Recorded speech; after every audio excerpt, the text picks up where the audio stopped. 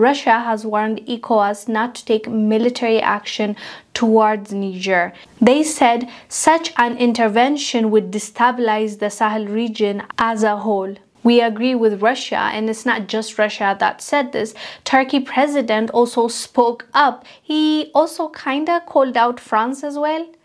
Tabii Fransa'nın bu yaptığı iş ilk değil. Yani geçmişte Cezayir'de yaptığı uygulamalar, Ruanda'da yaptığı uygulamalar, Mali'de yaptığı uygulamalar, bütün bunlar dünyanın artık bütün kayıtlarında mevcut. Ve bunu hele hele Afrikalılar çok iyi biliyor. Bakın şu anda altın sevkini, bunun yanında uranyum sevkini tamamıyla Fransa'ya durdurmuş durumdalar.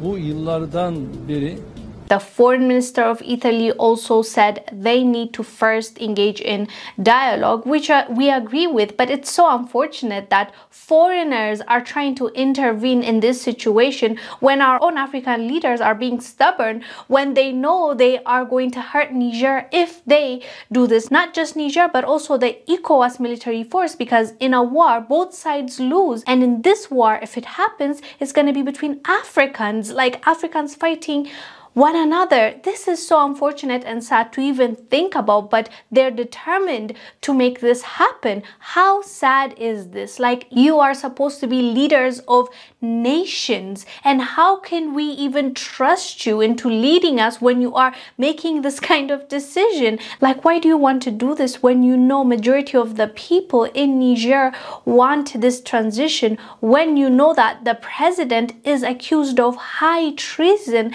That's betraying his country. Treason charge means he was working against his own country when he was the president of that country. Of course, it's alleged and they're working on charging him, but if that's true, this is the worst crime that you can commit, especially as the leader of that country. So for them to be called out by Russia, by Turkey, by Italy, it's just embarrassing at this point. And so, as we've always said on this channel after the Niger's coup, if Nigerians are happy with this and they like it, then we love it. So we hope that ECOWAS really reconsiders this decision, because it might bring devastation to not only Sahel region but the whole of Africa, because it's going to impact us and it's going to have a ripple effect. Anyways fam, let us know down below what your thoughts are about this. I am Ungil Zalalam. I'll see you on the next one.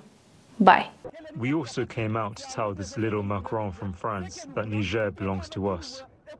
It's up to us to do what we want with Niger. We deal with who we want and how we want. As citizens of Niger, we are against French bases, American bases, Canadian bases, Italian bases. All the bases that are in Niger, we don't need them.